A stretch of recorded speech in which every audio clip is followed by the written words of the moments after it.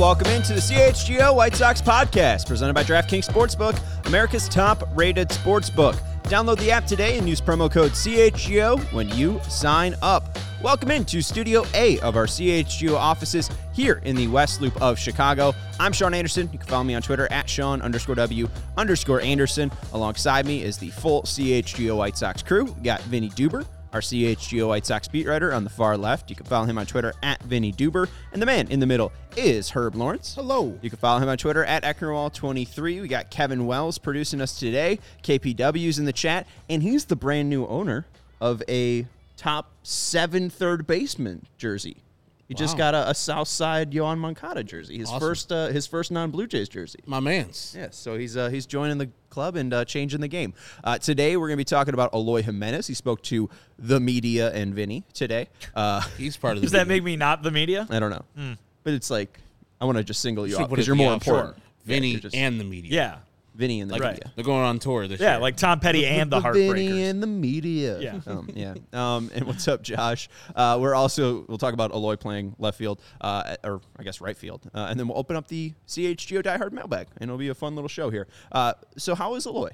What's he doing? What's he up to? Is he ready for the World Baseball Classic? Was that brought up? Yeah, he's excited. He's excited to wear that Dominican Republic jersey, with his country's name on the chest, like we talked about last week. It's these guys care. You might want to be like, oh, don't get hurt. You're not playing for my team. Don't get hurt, kind of thing. These guys care. They care a lot about this, and so I think they should be allowed to enjoy that very unique moment for them that doesn't come around very often, especially in a sport where the international competition is not quite as high profile as, say, soccer or a lot of the sports that might have, Olympic moments, something like that. Baseball doesn't really get a lot of that, so these guys get to do that, and it matters to them, so that's cool. Otherwise, he's regular old Eloy. He started off with a big wave and a big smile, wished everybody Happy New Year. He's the same old guy as always, as we'll get into.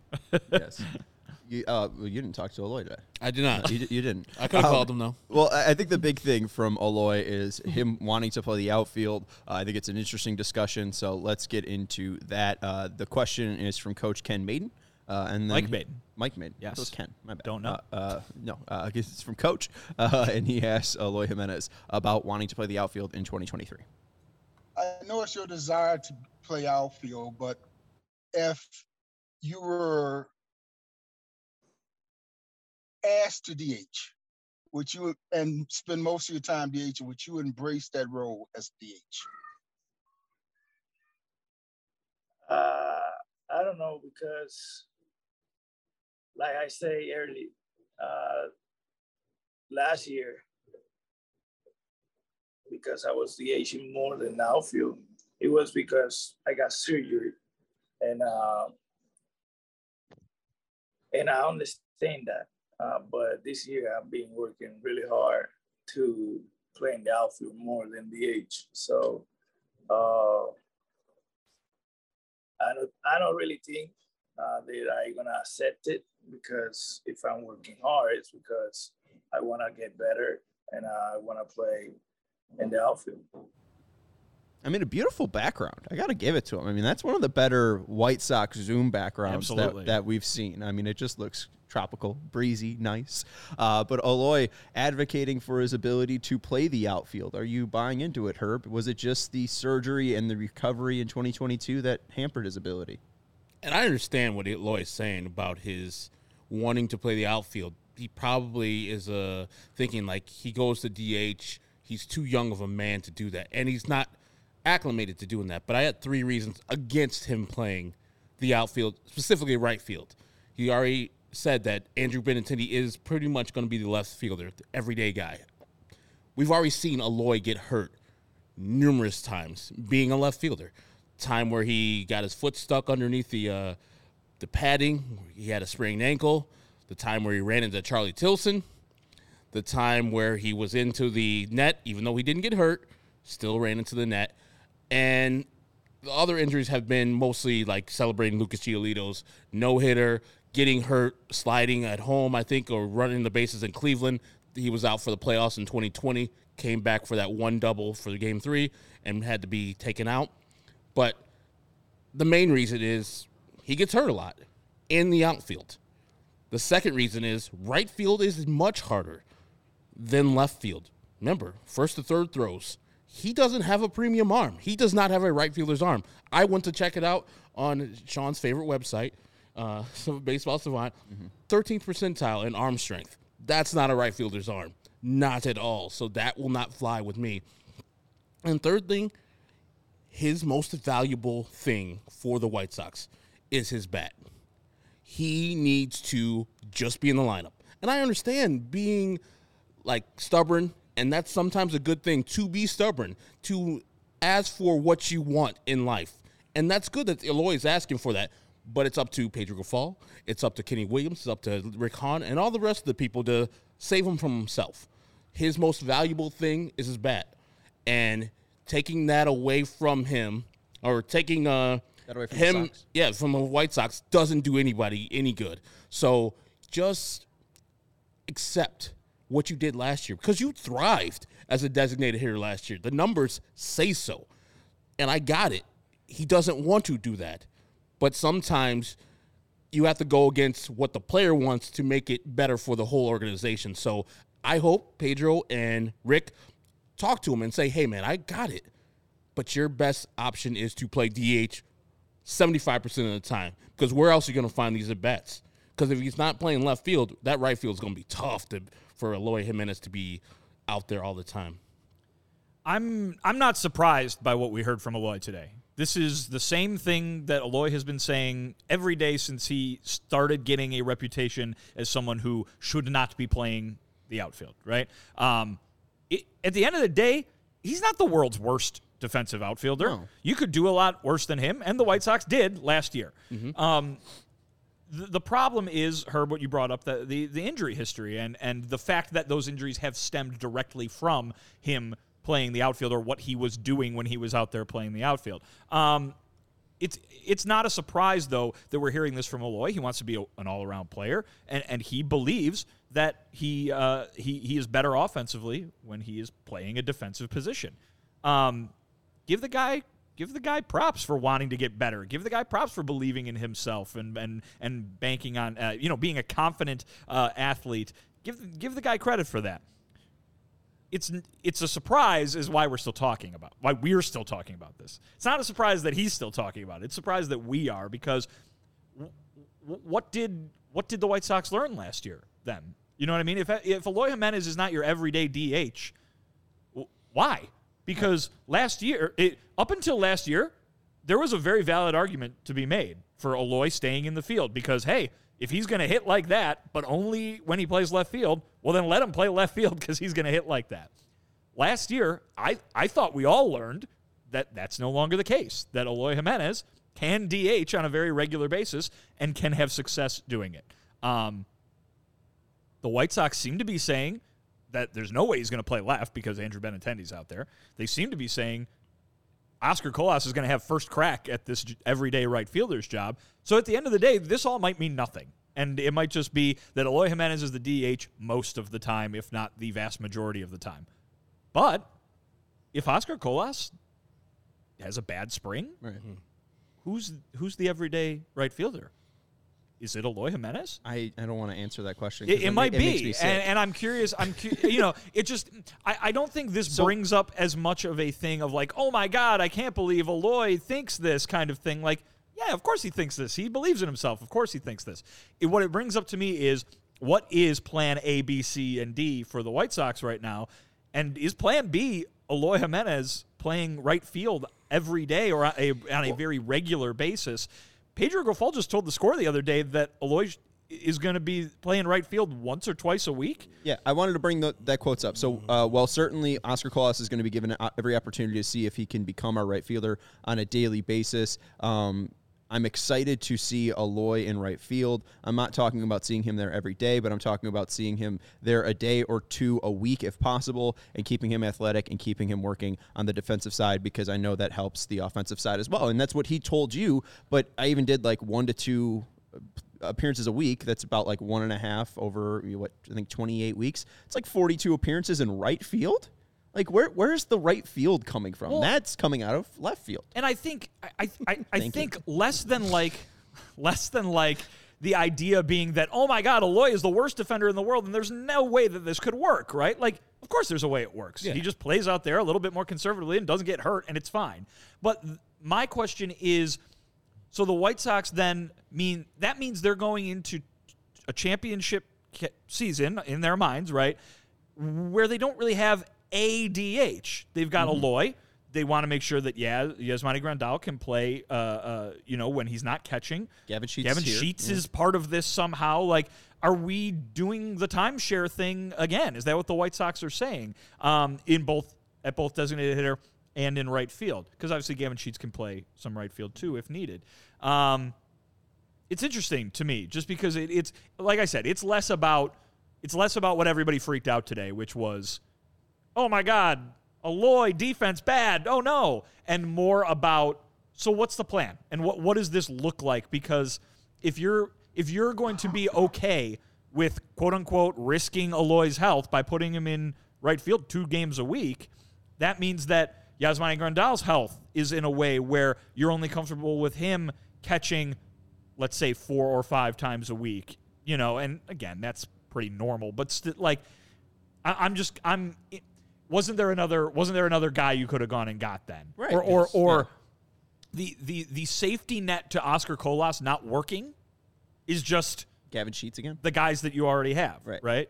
It seems to be right now the plan is Oscar Colas will be can win to be the starter, but it's like the plan is still right now Colas, Sheets, and Garcia in some fashion. Whether it's Sheets and Colas splitting time, whether it's Colas playing 75% more or, whatever, and Garcia getting some rotation out there. But, I mean, plan B, it seems like if one of those people goes down, it seems like Eloy has to step up. Or one of these 4th outfielders, but we've even talked about, the weirdness of, how the 13 batters might shape out, and will it be Jake Marisnick? Will it be Billy Hamilton? And then can you even play Billy Hamilton if someone gets hurt, 3 days a week with his bat? Well, I said when Pedro Grifol brought this up earlier this month when Andrew Benintendi was introduced, which is flexibility is not a bad thing. And making sure that Eloy is able, not necessarily great at, but just able to play left field and right field in the event of an injury is a good thing. Because if Andrew Benintendi gets hurt, just a regular baseball injury, he's going to spend 10 days on the IL, right? What's better for your lineup if you're the White Sox? Having both Eloy Jimenez and Yasmani Grandal in it every day? Or having Eloy Jimenez only be, soaking up that DH spot every day, and you got to play, Victor Reyes or Jake Marisnick, 8 out of the next 10 games? Like, to me, that doesn't... You're way better off playing Eloy in the outfield in that case.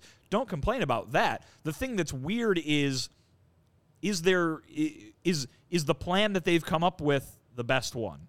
Is it one that they could have avoided by adding another bat? Is it, I think Eloy Jimenez is going to be in the lineup every single day, and they can move him around within reason to make sure that they have the best lineup on a daily basis. But how often is he going to be out in the outfield, and is that going to just be the same conversation we've been having for 4 years where that's more detrimental to the team than him not being out there? Right. And I want to get to the super chat real quick, and then we'll let you cook, Herb. I see you want to say something. Stephen Bardo saying with the Prove It video from the Sox, they said Romy and Colas are the Sox second and right field starters. I get them missing Abreu back, and Yo needs to step up. I don't know if that's what they're saying. Romy Gonzalez prominently featured, certainly. Interesting. Yeah. Interesting that they talk about how last year was bad, so they put 2 of the 5 guys that weren't on the team. I mean, Romy Gonzalez had 40 plate appearances. The reason why 2022 wasn't bad because of Romy Gonzalez and Oscar Colas. I don't know about that. That was a very odd hype video. Yeah. When I'm thinking about if Oscar Colas makes this team and how you're going to get Eloy these at-bats in right field, because the 4 teams in your division barely have left-handers. Like Eduardo Rodriguez, I know, plays. Bubic plays for the Royals. Twins, I don't see one. And then also with Bailey Ober, I think is. I think he's right-handed. And then the Guardians, I don't think have a right-hand, any left-handers in their rotation. So that's 48 games right there, where you're gonna get, for the most part, only 2 regular MLB starters in your division. Where's Eloy going to get those at-bats? Because Oscar Colas, you would say, hey, you'll take him out when there's a lefty on the bump. Cool. So where's Eloy getting these at-bats there? And then secondly, the arm's not good, the jump's not good, and you're going to a different place on the field where the ball slice is different. Most of the hitters in Major League Baseball are right-handed, and if they're going to hit the ball inside-out spin, it's going to be a different spin for Eloy than he's used to in right and left field. So it's all these things that he's got to get ready for in spring training if he's going to start playing this in the regular season. And like Vinny said, he's going to be probably playing the World Baseball Classic somewhere on the field somewhere. I don't necessarily want him to, but it's his country. I don't have a qualm about playing for your country and doing all you can to bring home a World Baseball Classic championship. But when it comes to the team, Eloy, I think if we're doing the hierarchy of who's the most important of the hitters, Eloy's 1 or 2. Him being healthy drives this offense to the next level. So him actually staying healthy and taking the risk down. I know he's got hurt running the base. He's got hurt doing dumb stuff where he's just celebrating. Just take that risk down. Bring it down. And that was the thing. Like you talked to think about toning down his aggressiveness in right field. Like maybe that's something like just, make the easy plays, the simple plays. But like that was my immediate head. It just goes to the misplays and the blooper reel that he has, like, going into the net and allowing an inside the park home run to Christian Yelich, trying to just make a routine play in foul territory in Detroit and just stumbling and then tripping over again into the net. Like, I have a feeling that he might misjudge a ball, think that he could get to it. It hits off his glove. That ball's now in play. He ends up in the net, and there's another inside the park home run. He hurt himself trying to make another play that, was just unnecessary in spring training. Like, if he's going to be playing in the outfield, I don't even know if I want to see him in spring training in the outfield. Like, save that all for the regular season just so he doesn't get hurt, doing something that's, doesn't really count. Like, right field is a much more difficult spot to play. Absolutely. I don't understand why Andrew Benintendi being signed now means Eloy's going to play a more difficult position in right field. Just keep him at the DH. We can be nauseating about all the stats of his 84 games that he played, now being the full-time DH and how great he was. But I think just again, like, your point is, I think, the most poignant. Like, what's the plan? Like, I don't understand it. Cause like Adam Duvall was around, and we look at the Andrew Benintendi contract, and it was more backloaded than front loaded. I think he was only making about $11 million this year compared to the AAV, which is 15. He'll make around I think 16 or 17 or 18 in some of the later years. I'm surprised that they haven't been more aggressive in adding, and they've gotten some minor pieces like Victor Reyes and Marisnik and Billy Hamilton, but nothing to actually fill a hole. Well, and I'll say this too, and this again goes, finding a question or a concern away from the obvious one. Eloy says that last year he DH'd regularly because he was hurt, and that he got that. What does Eloy look like? What is Eloy feeling? What is his mental process if he DHs regularly and it's not because of his health?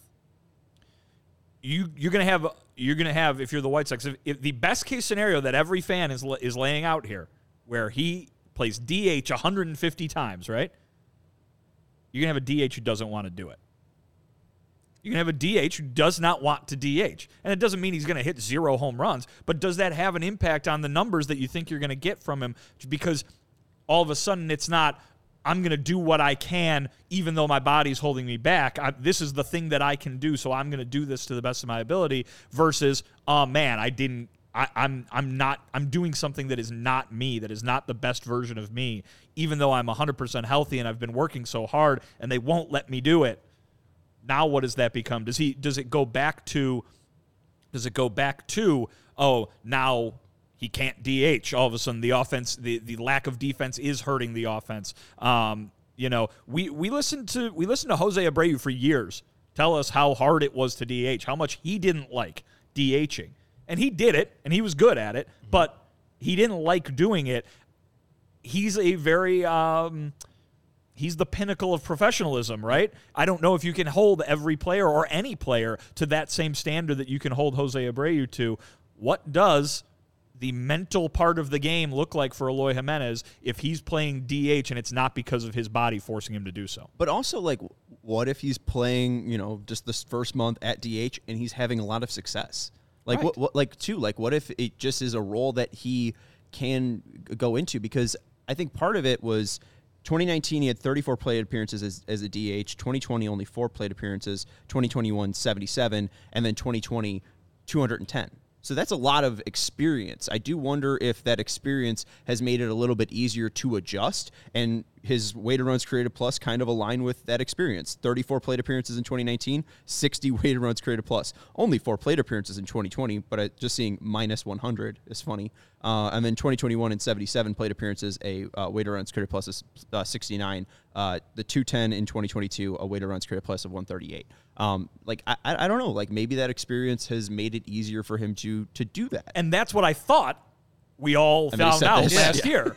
And again, I'm not trying to rip Eloy, because I think Eloy should have the mindset of, I want to be the best at everything I can possibly be the best at. Don't fault the guy for working hard and wanting to get better. But how's this going to work? But this seems like it seems like a White Sox front office problem. Like, I mean, they either have to sell. Go so far to call it a problem. It's just, this is a question. All of a sudden, we're playing what if here, right? And I feel like we shouldn't be. You know, I mean, I feel like we should be able to look at it and say, okay, Eloy's their DH, Benintendi's their left fielder, Colas is their right fielder. Go get it. You know what I mean? I don't know if that's what we're doing right now. Now we're saying, well, what if this happens? Well, what if this happens? How are they putting these puzzle pieces together? It strikes me as all of a sudden there's some unknown that maybe doesn't need to be there. That's fair. I guess just with the injury past of especially 2022 and 2021 of this entire team, I guess we're always worried about the what if or what happens when. Because I'm fine with the role. Like, I'm fine that Benintendi's in left. I'm fine that Oscar Colas is in right, and I'm fine that Eloy's the DH, and as long as Eloy's playing at DH, Vaughn's at first, Moncada's at third, Anderson's at short, Roberts at center for 70% of the games, that's good for the White Sox. I think we're playing the what-if game because the White Sox are kind of playing the what-if game with the rest of their lineup. Man, if we can get Robert, do Robert things, we're going to be this. Eloy, we got him, awesome. Timmy, back to being Timmy. They have a lot of ifs. And with your quote about, or your comment about Jose Abreu and how his professionalism, remember, I think you brought it up multiple times about how Rick Renteria went to him and it's like, hey, man, you're going to have to get better at first base if you're going to stick here. And Jose did the work to get better at first base. That's partly why he won the MVP in 2020. So, yeah, Eloy might be working hard. He might be doing all the good things. But it is up to Pedro Grifol. This is part of a manager's job. Probably the most important part of a manager's job is to put the team in the best position to win. And putting the team in the best position to win, to me, seems like Eloy being the designated hitter. Hard feelings might be there, but if he gets 150 games at designated hitter, I know the numbers are going to show up. He might be pissed all his life. I don't give a damn, Eloy. Sometimes you got to tell the grown man, it's like, hey, man, the best thing for you and this team is for you not to get any extended play out in the outfield, especially not in right field, because that's a much tougher field, and you don't have the arm for it, brother. Well, and Pedro told me their number one job, their number one priority is keeping Eloy in the lineup.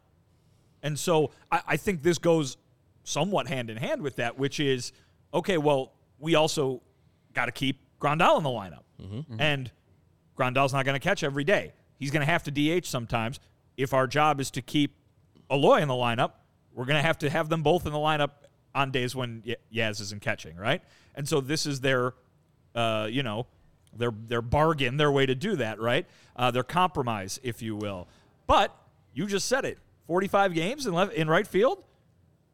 How does that work into keeping Eloy in the lineup? Yeah, and that's a lot. I don't know. Yeah, I mean that is a lot. And you know what? This very well could turn out to just be off-season curiosity. You know what I mean? It could very well turn out that he's going to play 125 games as the DH. You hope so, but also I guess my fear is just he actually does play in the outfield in spring training, and that's, just right there. That's the end of the whole storyline because Eloy gets hurt again. But I mean, at least I do think he's a good enough athlete, and I think that is why he is at least talking up his ability, just because we have seen when he is healthy, and that maybe is the issue when he tries to go full 100%, his body just isn't able to hold up. I know Rick Hahn will be defending him that he's not injury prone. But you do see the sprint speed being around 70 to the 60 percentile, and last year it was around 25 percentile. That just shows, like, hey, he was clearly nursing something. He was clearly just maintaining everything, and now that he could go back to 85 to 95%, maybe he'll be able to do it. He's definitely better than Andrew Vaughn, so he won't be as bad as what we saw last year. I just am concerned about their ability to keep him healthy. He also did say something else interesting, but we're going to take a quick break and discuss it after the break. We got to let you know about Green Ridge Farm. They are a local Chicago meat and cheese company offering you a better all-natural option. They're the makers of the all-natural deli meat sausages and their famous meat sticks that are perfect for tailgating, happy hour, and school lunches. And these all-natural meat sticks are hardwood smoked for 8 hours. They are delicious because they're made from recipes generations in the making, and being all natural, they deliver a fresh and flavorful alternative at snack time. Meat sticks come in chicken, black forest beef, and flavors like jalapeno cheddar and spicy chili. Green Ridge Farm also makes fantastic mustards to pair with these meat sticks if you are a mustard connoisseur. If you haven't tried them yet, you don't know what you're missing out on, and you can always find them in the refrigerated section at Costco, Sam's Club, or in your local Chicagoland grocery store. I always wave to the deli meats at my Jewel Osco. So right now, when you order any 3 meat products at greenridgefarm.com and include a pack of meat sticks in your cart, those meat sticks will be free simply by using code CHGO at checkout. Green Ridge Farm, simply natural meat. Also got to let you know about ComEd Lighting.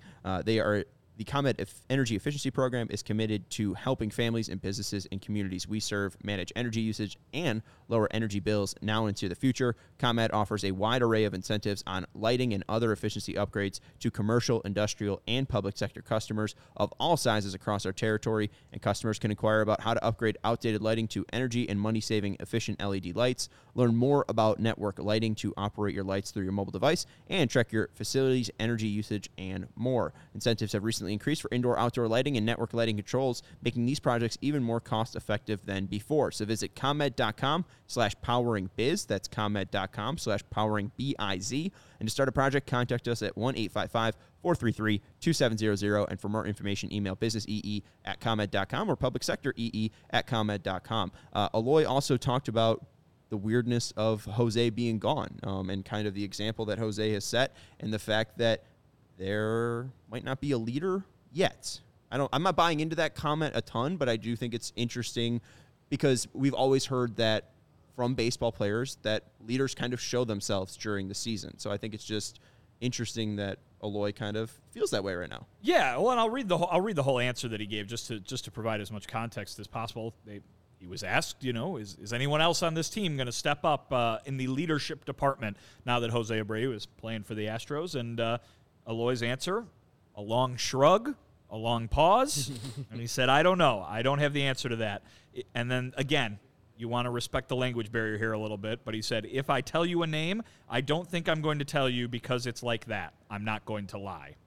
It's a hard thing to maybe understand the entirety of his meaning there. I do think it is very important to realize that question was framed around Jose Abreu, and maybe the answer is, I don't know if there's anybody else on this team who is capable of doing what Jose Abreu did. And that maybe speaks more to what Jose Abreu did than what anybody else on the team is doing or is capable of doing.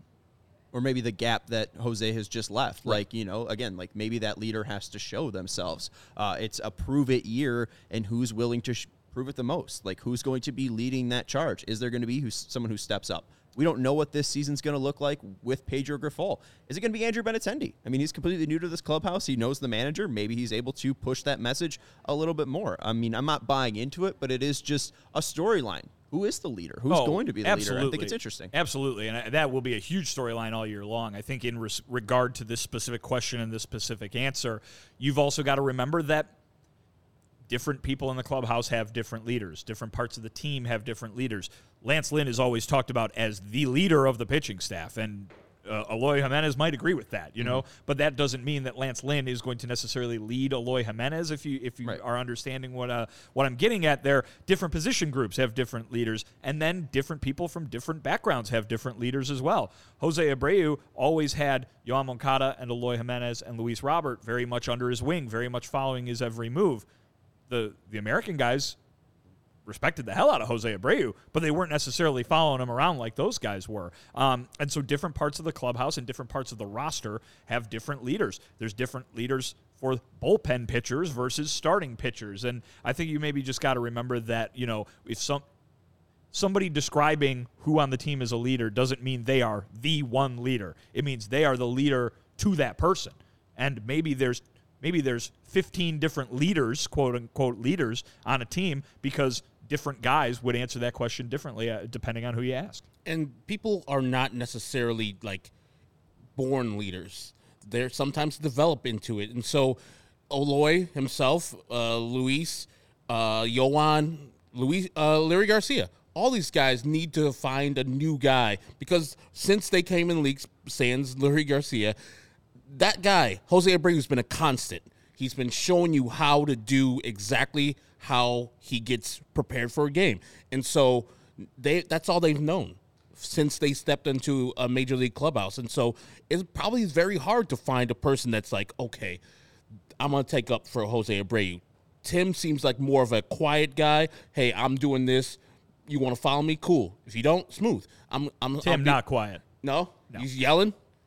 Chatterbox. Okay, is he talking to the? Yeah. I did a story on TA a few years ago where I think it was Lucas Giolito who told me they can't imagine what it's like if he would ever stop talking.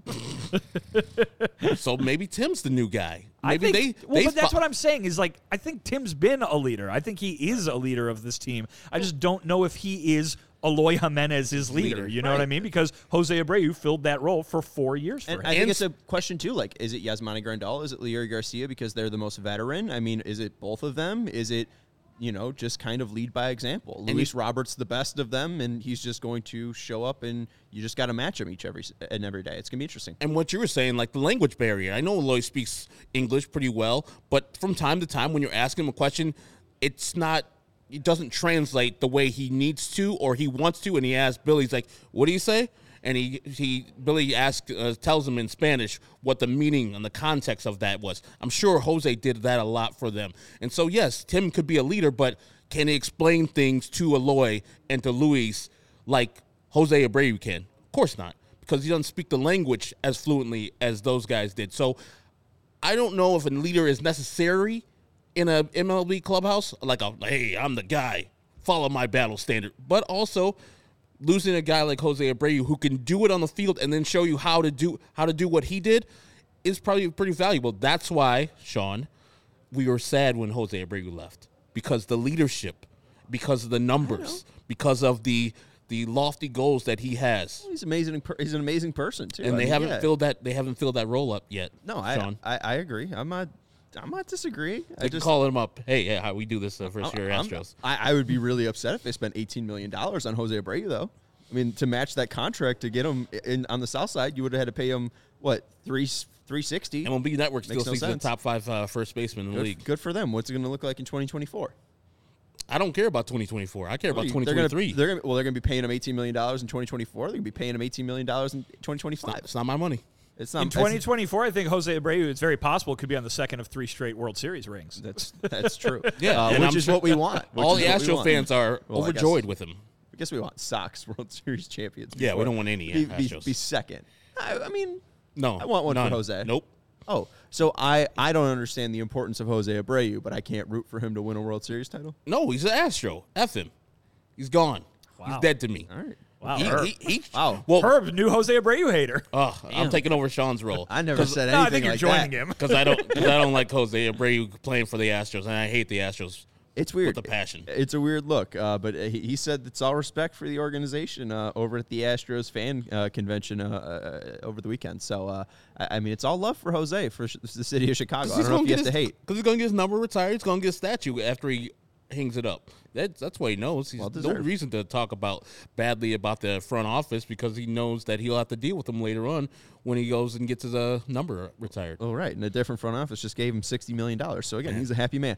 Let's just take a quick break here, and then we'll open up the CHGO diehard mailbag. Does he talk? Yeah.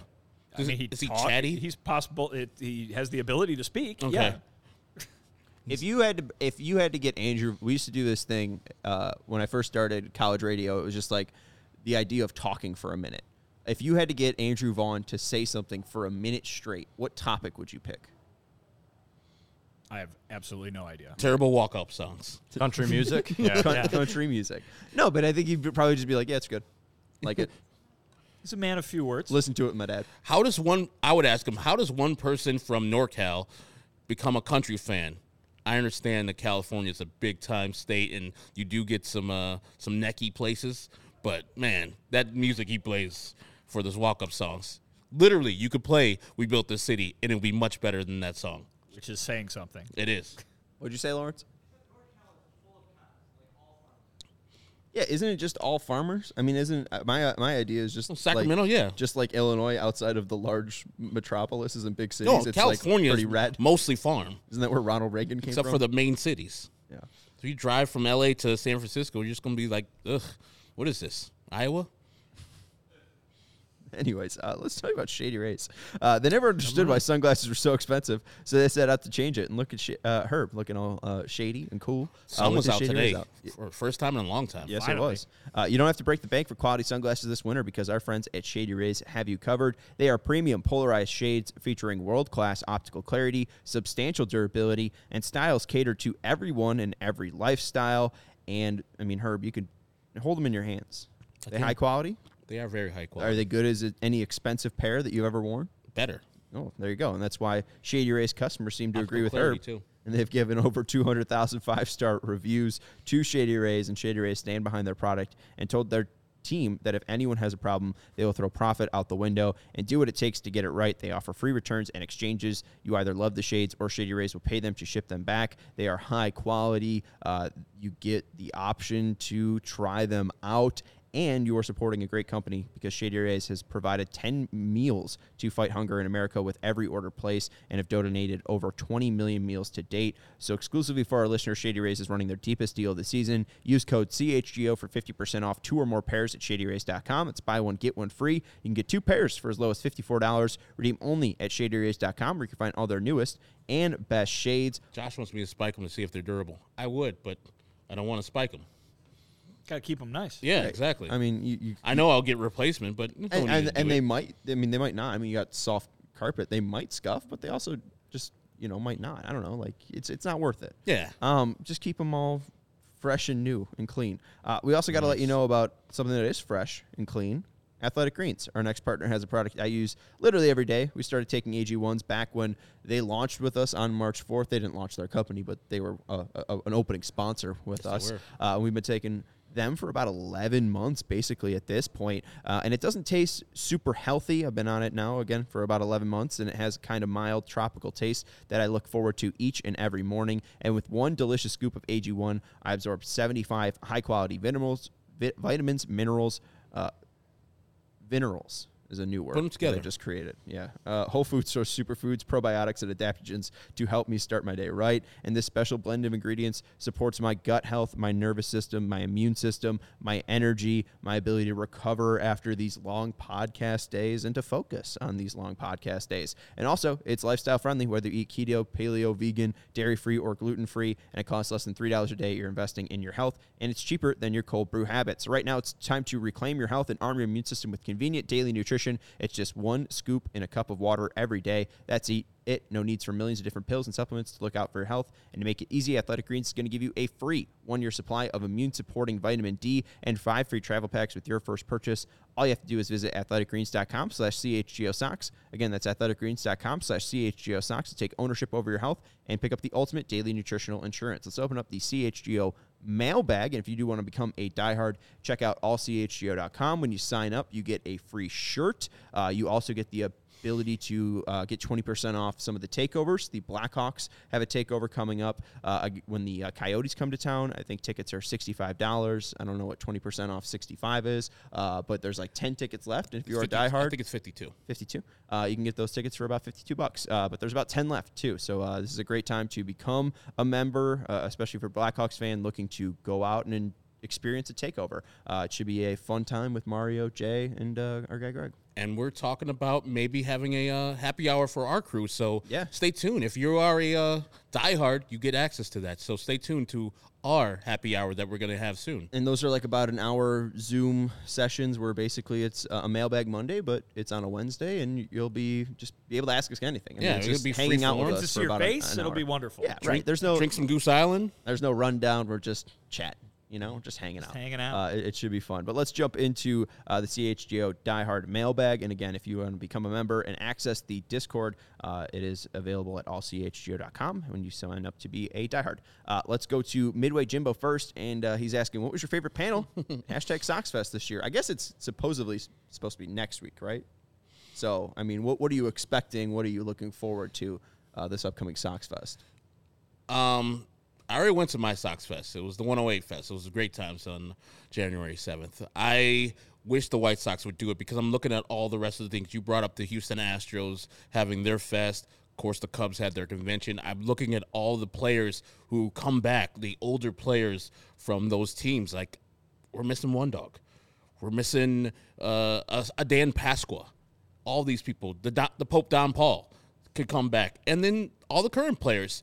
Wouldn't it be great to break bread and say what's up to Andrew Benintendi for the first time, for him to be introduced properly to the White Sox fans, also a former enemy, now a member of the team, Mike Clevenger. It'd be great to have some time to spend with him. I heard he's a very fun guy. His nickname is Sunshine, so of course, fun guy. So I'm sad the White Sox didn't do it. They didn't really give a specific reason why they're not doing it. I'm sad that they're running away from the fans because they deserve answers for what 2022 was. White Sox fans deserve answers. You could say whatever you want about the Cubs, but I saw Tom Ricketts taking tough questions, taking hard questions about Sammy Sosa, which is a prickly subject for most of the fans and him. So for next year, this has to come back. It has to come back because the fans were so disenchanted with the 2022 season. And then when you say we're not going to have your favorite thing during the winter and have a chance to meet these players, have autographs, break bread, rub some elbows with some people that you otherwise wouldn't, it's very disturbing. It's very sad for these fans who pay money to not have an opportunity to have Sox Fest. Well, then if they bring it back in 2024, I got some possible panels that we could try out. Maybe these could work out. Since we already talked about Eloy's defensive prowess, we could do Eloy's defensive drills with special guest Tom Amansky. Great. He might not be. I'm not sure. Great. Crime Dog could make an appearance too. I was about to say Fred McGriff's still around, so Amansky should still be around. Going to the Hall of Fame? No, nothing else is going on. Ethan Katz will have a TED Talk about curveballs and why it's important to throw curveballs and to start off an at bat. A whole TED Talk you got to sit through. Just that 40 minutes on that alone, and Ethan Katz could do it. How to run the bases 101 with Daryl Boston, should be great for the kids. Might get yourself into some historic triple plays, but you should be able to. But at least he'll be able to run that straight. Whistle there. Yeah, right, yeah. And run straight. No run umps are going to tell him to put the whistle away during Sox Fest. Jerry Naren's going to have a calligraphy course and be selling pens for novices. Is he? I don't think he's with the organization anymore. Is he? What is he doing? Hey, Jerry, come around. Spend the weekend, hang out. There's no bad blood. Sure. Tony left because of health, and Jerry did a fine job, especially writing out those lineup cards. Absolutely. Andrew Vaughn's going to have a session, how not to be 6 feet tall and get away with it.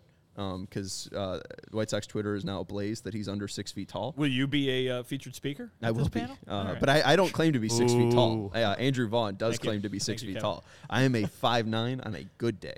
And then I think the Clevenger sessions, you mentioned it. He's a chill guy. Let him have a band. 30-minute set for Clevenger. That sounds great. It'd be fun. This is the highlight of everything you've just read. It'll be good. It was the last idea, so we'll end on a high note. There you go. It should be a haircut. There you go. It should be a haircut session with Mike Clevenger. Get rid of that. Come on now. Yeah, well then maybe Dylan can Dylan and Lance and Lucas could all grow out their beards, and then they could trim. Dylan could go to the mustache at Sox Fest. Clevenger can get all cleaned up. We could clean him up for basically the season. I wonder if he has to be cleaned up. Clev? Yeah. No. I wonder if the White Sox have, a neatness. Because I remember in 2006, I've brought this up, Joe Creedy and A.J. Brzezinski had to either cut their hair or do something because it was like part of the standards the White Sox had at that time. Because after the championships, those dudes went hog wild. Joe Creedy's hair was down there. He had the nice mullet going on for himself. And AJ had nice mullet. That's kind of an oxymoron. Is it? Mullet's coming back. Oh boy, is it? It is all over Australia. I tell you that much. Is it? Oh yeah. Oh god, it's everywhere. Yeah, this is from the AP in 2006. Mark Burley was told to stop doing belly flops and slides on the tarp during rain delays. AJ Pierzynski and Joe Creedy were ordered to get a trim. I mean, I don't know. I think time has made a difference. You got Lance with the beard. You had recently Dallas Keuchel with the beard, obviously, and even Jose Abreu had that whole little Captain rubber band thing that he was doing there. So I think time might be changing those ways. Kenny Williams said back in the day, Jerry Reinsdorf asked me to tell them to get a haircut and look more presentable. So I asked them to get a haircut and look more presentable. Yeah, I mean that's what at this point 14 years removed. So. It's been a while. No, my hat is not a Noah Schultz reference, AJ. I don't know what the reference would be to Noah Schultz. Oswego maybe wears that hat. I don't know. Oswego begins with an O. I don't know. Maybe it's I don't know that color. I don't know. Let's go to Kopech too. I mean, they had the ponytail gang. Hendricks, Kopech, and Craig Kimbrell. Yeah. Oh, geez. And hey, other Sean talks about Kopech's hairs, shows there are no rules. So let's go to his mailbag question. He's a CHGO diehard. He had the stash last year. He had the horseshoe stash last year too. You'll remember. He did. Did Michael Kopech? It was the Fu Manchu. With the minor league deals the Sox are giving to former MLBers. I'm assuming the outfield MLBers. Why not pick up another catcher? That position seems to be thin in the minors. And you talked about it too. If Yasmani might not be able to give 4 to 5 days catching and Sebi might need to see more of the load, he might not see that great of success offensively like he did in 2022 Sebi. We did see Carlos Perez for a little bit last year near the end of the season. He's some depth, but are you surprised the White Sox haven't addressed catching a little bit more? I don't know if I'd say surprised, but I definitely think it's something that they probably, would be well served to look into. We'll put it that way. Mm-hmm. Nothing against Sebi Zavala, who had a fine offensive season last year as the backup catcher for the most part. Obviously, Reese McGuire had that role for the first half of the season. Then he was traded at the trade deadline for Jake Diekman, of course. But again, I would just think that maybe some veteran presence, some veteran experience, a little bit more certainty might benefit the White Sox at that number 2 catcher position, given the question marks that exist about what Yasmani Grandal can handle in terms of a workload. But if they're confident in Sebi Zavala, then that seems to be the way to go. They think that's going to be what they'll do, then that's what they'll do. I will say this, though, I would agree. Why not throw a few minor league deals the way of some veteran catchers? Bring them to spring training like you did Jonathan Lucroy a few years ago, and make sure that Sebi Zavala is still that guy who you saw for about half of a season last year. Make sure that he can do that going forward. Or do you want a little bit more defensive, especially certainty, back there behind Grandal on the depth chart? Well, you bring up defensive certainty. Sorry to cut you off, Herb. I just realized this. A guy that I really wanted the White Sox to sign last offseason because there were still kind of question marks at the backup catcher position. Sebi ended up winning the position after McCann left. Who was the backup after McCann? Well, you're talking about Zach Collins, who was traded for Reese McGuire right before opening day. Forgot about the Collins, McGuire, Diekman connection. Yes. And he's still out there? Zach Collins? Yeah. Probably. Who wants him? You can get him back. The guy I wanted, though, that offseason was Roberto Perez, former Cleveland catcher, then signed with Pittsburgh. In the 23 games he played with Pittsburgh, a 98 OPS plus. He's known for his glove. Yeah. Had a season-ending hamstring surgery. I don't know if teams are worried about his health, but he's still a free agent, and that's a guy that has major league experience, has caught a World Series staff. They didn't win the World Series, but in 2016 was a part of that team. I'd be really excited if they added Roberto Perez. There's still options out there, even though catcher's pretty thin. Like, that would be the only option I see. According to Spot Track, like, the only players available for these minor league deals are Sandy Leon, P.J. Higgins, Austin Romine, Gary Sanchez is still out there. I'm good. Minor league deals. He's probably not signing a minor league deal. He's probably signing a major league. He's the starting catcher for Dominican Republic, isn't he? I think that tracks. I think so. Or it might be Venezuela. P.J. Higgins can play a little right field for you, too. I'm good. We're good. We're good. I saw P.J. Higgins enough, and I'm really good. So, yeah, it doesn't hurt to sign these guys. And like Vinny said, I thought Jonathan Lucroy was playing awesome catching in I spring thought he training. was winning that job Easily. all spring. I thought he was winning that job. When I thought he was going to be healthy. When he got DFA'd, got cut, I was like, what are we doing? They just have a lot of faith in Zach Collins, apparently. But we saw how that went out. But, yeah, if Jonathan Lucroy is still out there, Jonathan, come on through. That would be a great do-over? Jonathan Lucroy? You want a Jonathan Lucroy do-over? Yeah. 2.0? Yeah. What? I know he hasn't played in a minute, but still, like, is he not better than what Sebi brought or Carlos Perez can bring or any of these Sandy Leones can bring? He did retire. So? That does seem to be a bit of a hurdle towards a reunion. And he retired August 2nd, 2022. So he was a free agent all of last offseason or all of last season and I guess never found a team or a home. Yeah, I don't know about Jonathan Lucroy. I'm for it. I thought he was going to win that job too. But yeah, I think Gary might be a little bit too out of price range. Roberto Perez would make sense to me. Two-time Gold Glove winner, was a part of that 2016 team. He's free, though? Huh? He's free? He's a free agent, yeah. He signed he's a free agent right now, according to MLB.com and Baseball Reference. So I think he signed only a one-year deal for $5 million. And I think that's probably the big thing is, he's had a good season, but he's coming off an injury. So I think it's tough to probably prove your worth. If the Sox, though, give him $3-4 million, a little bit of a pay cut from last year, I think they'd probably be competitive, but I don't know. I don't know what the market is for Roberto Perez. I shouldn't probably act like I do.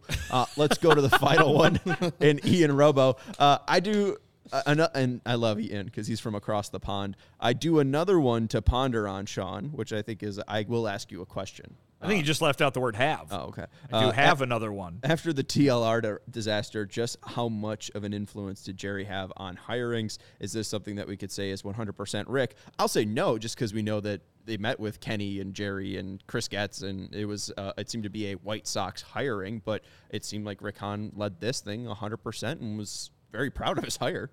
I'll review. I saw that question, and obviously in preparation for answering it, I reviewed what was said on the day Pedro Grifol was introduced, and Rick ran down kind of what the process was, and it sounds like those first-round interviews were him, Jeremy Haber, Chris Getz, a couple of the other higher-ups in the front office before they went to second-round interviews, which, of course, included Kenny Williams, and then it wasn't until those final interviews, at least according to what Rick said, that Jerry Reinsdorf was involved as well. Obviously, he's the team owner. He's going to make the hire of his team's manager, so that makes sense. But that was the description from Rick Hahn. I think you can say with much certainty that it went quite differently this time around than it did the hiring cycle prior, and there were just more people considered. I think he said there were about eight people that they interviewed for the job. I think you're just looking at a greater number, a greater volume of candidates, a greater volume of interviews before they even got to Jerry Reinsdorf, who obviously has that final say. So a different process this time around, I think you can be sure. Yeah, all you need to see is the grin from ear to ear from Rick Hahn that whole press conference. He was happy because he got his guy, the guy he targeted, and now they can move forward with somebody who's competent at the job and the guy that he hired. You could tell that he was going through some things when they hired Tony La Russa.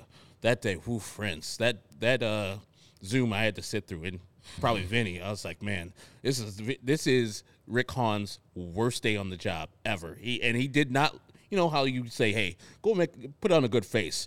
Nope. Rick was showing you exactly how he felt that day about that hiring. I was like, I don't blame you too much, Rick. This one, he was like, yeah, that's my hiring, and you saw the smile. I can't find the tweet with all of the people that he interviewed. Oh, here it is.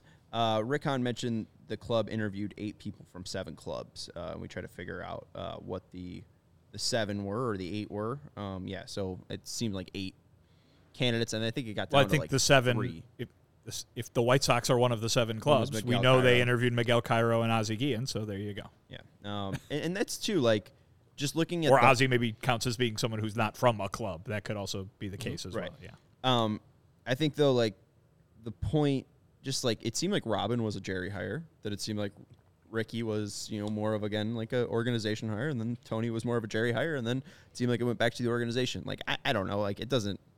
I don't think Jerry had that much of a say or that much of a power dynamic to play and this time hopefully around. He allowed his baseball people, which it looks like, to do their jobs.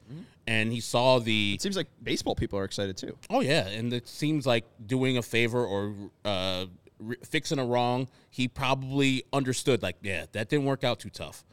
Not just that Tony had a medical thing, that the actual on-field product for 2022 wasn't working. So allowing his baseball people to make baseball moves, smart move by Jerry. An interesting news coming out of L.A., too. Artie Moreno and the Angels, the Moreno family, are ending the exploratory process to sell the team and will continue ownership throughout the 2023 season and beyond. So if you were hoping that Shohei Ohtani might get traded or possibly become a free agent, it seems like the Morenos at least will want to be keeping the team and keeping the team, I guess, in L.A. And handing out gigantic contracts is what they do. Yes, so it is. Him getting $500 million might not be out of the question for him to remain an Angel. All right, we'll give you $350 million, and we will name it the Los Angeles Otanis. You'll never you'll never play in the playoffs ever, but you will be well compensated. That's going to do it for the CHGO White Sox podcast. That's Vinny Duber. You can follow him on Twitter at Vinny Duber. He's our CHGO White Sox beat writer. That's Herb Lawrence. You can follow him on Twitter at Ecknerwall23. He's our CHGO White Sox community leader. We will be back tomorrow at 4 p.m. And make sure that you stay tuned and follow us on Twitter at CHGO_White Sox. Thank you to Kevin Wells for producing the show today, and we will be back tomorrow. Go Sox.